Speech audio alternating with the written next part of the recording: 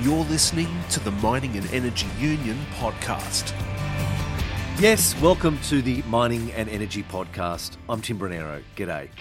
Well, members at Central Queensland mines Goonyella Riverside, Peak Downs, Saraji and Blackwater are beginning negotiations for a new BMA Central Agreement, commonly called the BHP Agreement. It's an important agreement for the broader industry and has a 40-plus year history. Queensland District President Steve Smythe. The BHP Central Agreement is by far the most important agreement in the coal sector in Queensland. It's been the development of decades of fight, decades of turmoil and decades of members and their families in the communities and covered by this agreement, the Bowen Basin, standing up and fighting for what's right.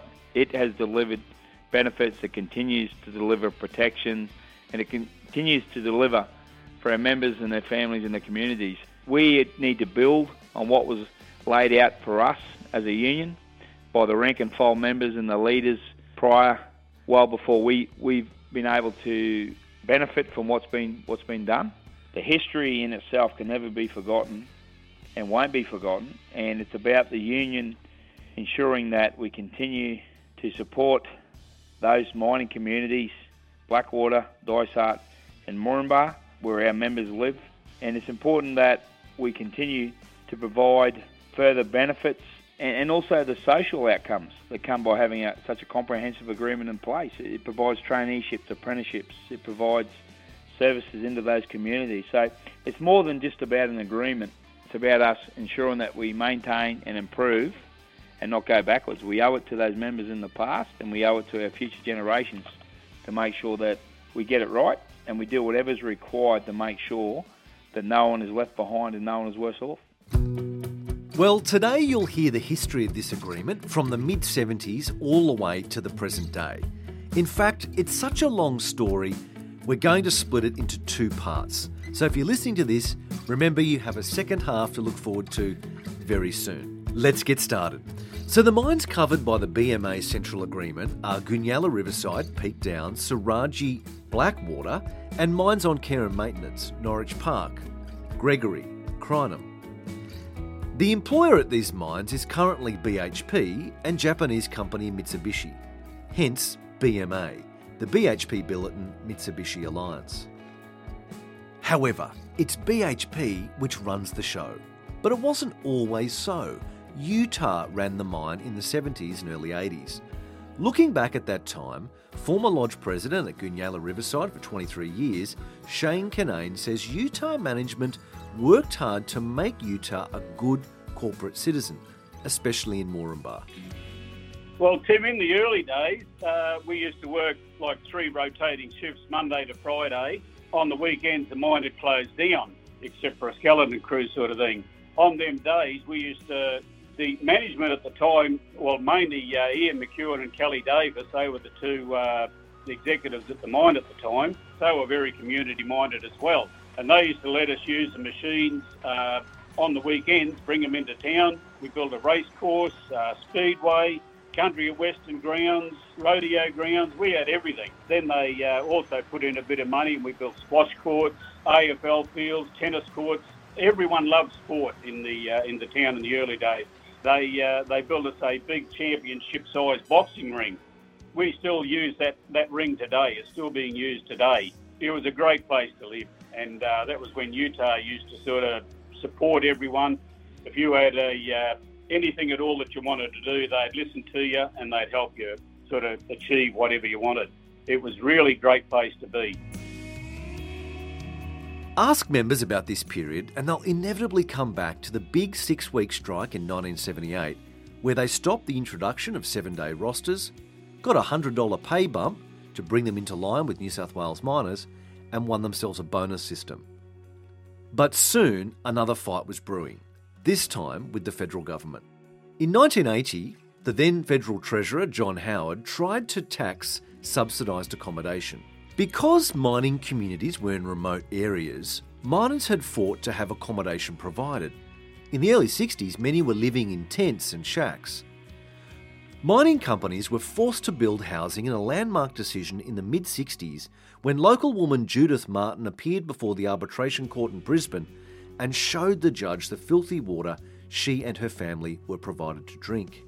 Very lightly, I pulled out this bottle of water and I sat it in front of me and I said, "Here, Mr. Gallagher, Judge Gallagher," I said, "there's what the water that we're drinking out there at Mara at the moment." And he turned around and said to me, "Well, I'll put it this way, if I was in that position," he said, "I'd make sure I had a big bottle of whiskey next to it." So in 1980, most miners paid a heavily subsidised $5 a week in rent. But now the federal government wanted to raise the rent to $25 and then tax the difference, $20, as a taxable benefit. It was, in effect, a pay cut and an attempt to get a slice of something miners had worked hard to win. Members downed tools in protest, which each week cost local mining companies $5 million in profits, the Queensland government $3 million in royalties, and the federal government $9 million in excise and export duties. All over a measly extra $20,000 a week in tax the federal government wanted to take from the miners of Central Queensland. Former Peak Downs Lodge president Marty Crane remembers the dispute well. It dragged on for weeks. We had that much support from teachers, police, because it was going to affect everyone. Everyone who had subsidised rent, and the police came out and told us, and the teachers and everyone, because they couldn't go on strike, and they supported us 100%. That was just unbelievable, financially and morally. So it was going to affect everyone. Marty Crane says they beat Howard on the tax question, but did agree to a small increase in rent paid to the company. I asked him if it was a win.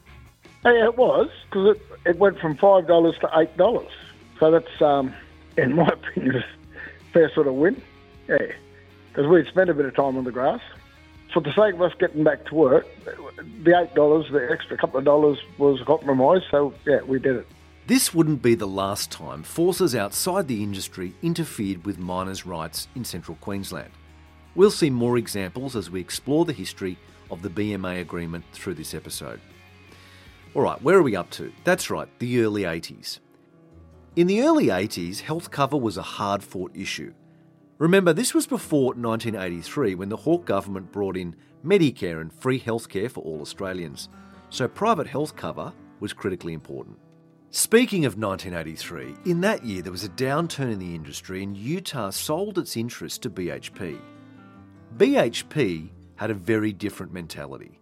Queensland District Vice President Steve Pearce remembers. When I started at Saraji, the mine was owned obviously by Utah Development Company, which was an American company, but by and large the management at the site were all Australian management. They were people who had either come off the floor as maintenance employees or come out of a production role and were promoted because of their ability to be able to not only deal with people but their knowledge of the job and be able to get the job done, get it done properly and safely.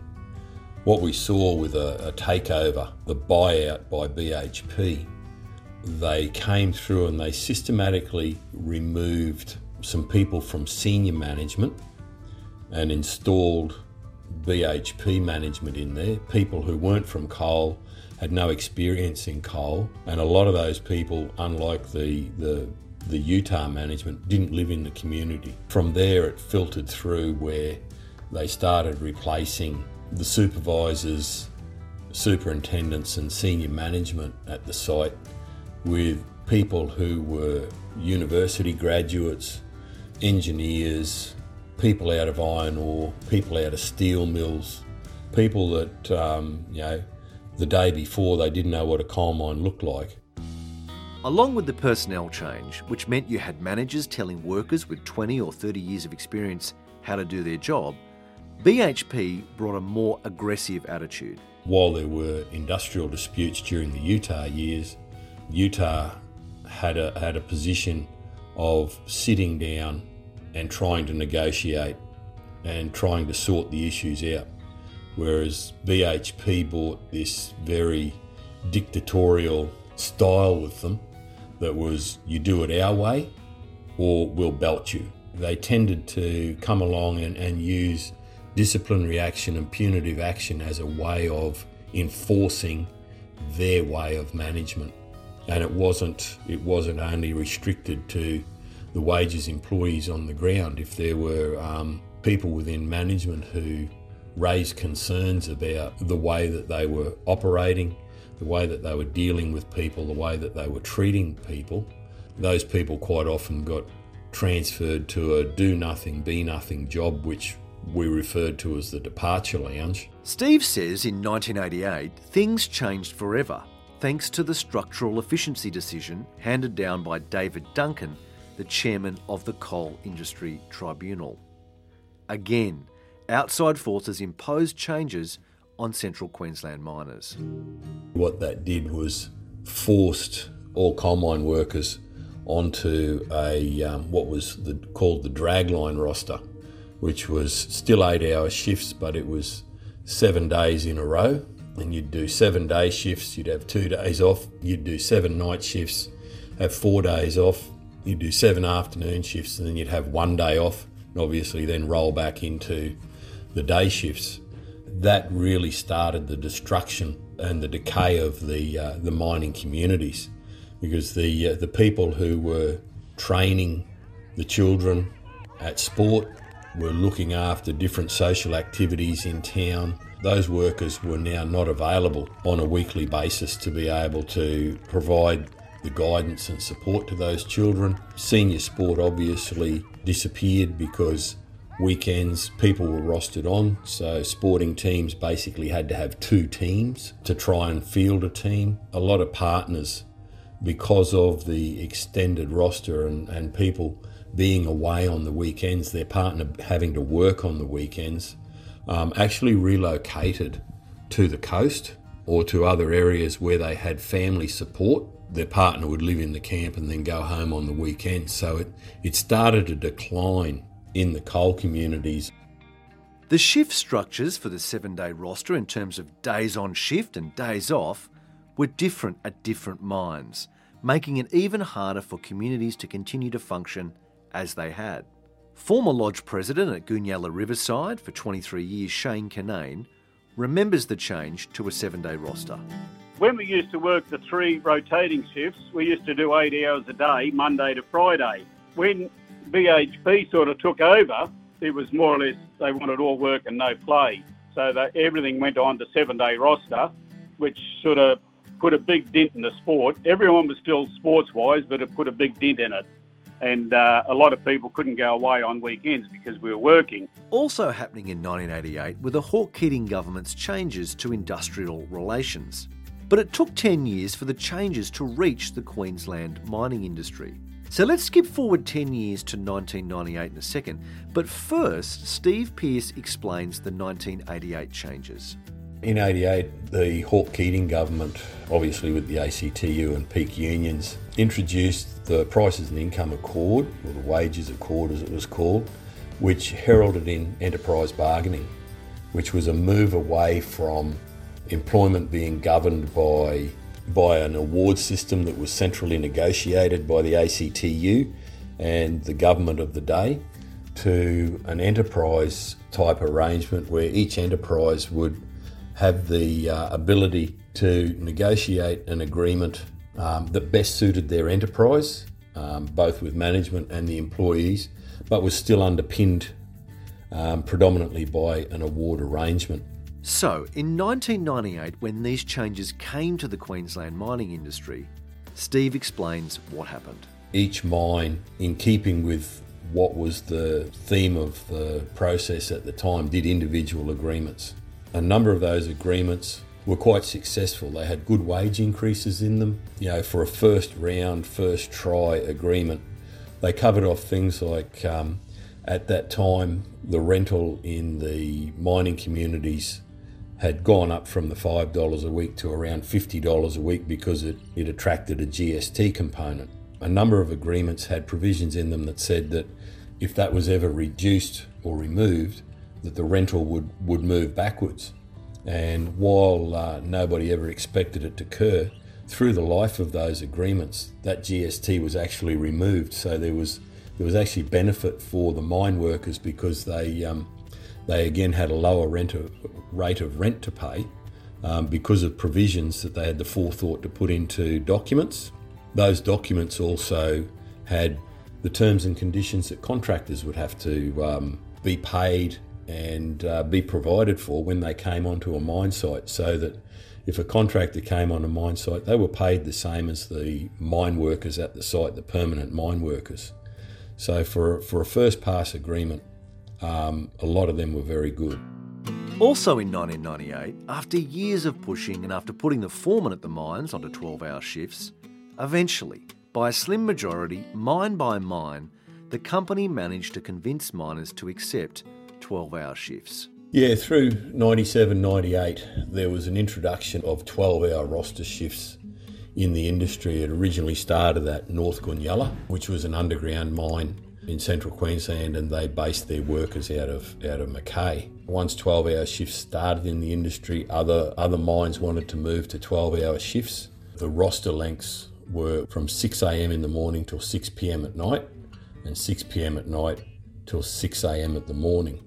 Some of those rosters were 4 on, 4 off, some were 7 on, 7 off, and some were different configurations in between that. That was the death knell for mining communities. The husband would be working from 6 a.m. till 6 p.m. on day shift, not see his children at all. A lot of workers had more fatigue, would come home 6 o'clock, basically have a shower, have a feed and go to bed. When they were on night shift, they'd work from 6 p.m. at night till 6 a.m. in the morning. None of those people were available to be able to train the children in the town for sports, for guides, for scouts. A lot of families, quite a significant number of families, made the decision to move out of the community. There was already pressure on the schooling systems because there'd been children lost in 10 years earlier in 88 going to the coast with the dragline, the 7 on 7 off roster with 12-hour shifts. That basically gutted the schooling systems in the mining communities, and a lot of teachers were either withdrawn from the schools or not provided to the schools in the next year, which meant a lot of subjects were no longer available for children living in those remote mining communities, which again put further pressure on families where they either made a decision that the wife and the children would relocate to a coastal area where the children would have access to the subjects that they needed for the career that they wanted to move to, or the parents were forced to put children into boarding schools. Mining communities became ghost towns. You know, shopping centres closed down. West Fund that provided health services closed down and moved out of the smaller mining communities and went to larger mining communities or relocated to the coast. Not only did people no longer have a community and a community spirit there, the communities were struggling to survive because the normal facilities that you would see in a healthy town were disappearing. Shane Kinane remembers the introduction of the 12-hour shift. He says many marriages suffered due to the change. Then after a while they brought in the 12-hour shift, and at that time we used to do 2 night shifts, 2 days, 4 on, 4 off they used to call it. Then they decided they wanted them interlocked, so they started doing a extra half hour, which meant you're away from home for about 13 and a half hours, which was a big strain on any family, you know, when you're away from home for that long. Shane Kinane. Okay, so that's the end of our first of 2 episodes looking at the history of the BMA Central Agreement. We're doing the 40-plus year history of this agreement, which is very important for the broader Queensland mining industry, in 2 parts. You've just heard the first half, which covers from the 1970s to the year 2000. In our next episode, we'll look at the 20 years between the year 2000 and 2021. Tune into episode 2, where we start with the 2001 negotiations of the agreement, which prove a turning point for this key agreement for Central Queensland miners. This agreement has gone back into negotiations this year, which is obviously why we're looking back at its history. Incidentally, if you do like what we do on the podcast, please tell your friends, text or email them a link. We're perfect for long car drives, I'm told. So show a friend how they can find us and put us on speaker and listen to us right from their phone. Some people are technologically challenged, so help them out.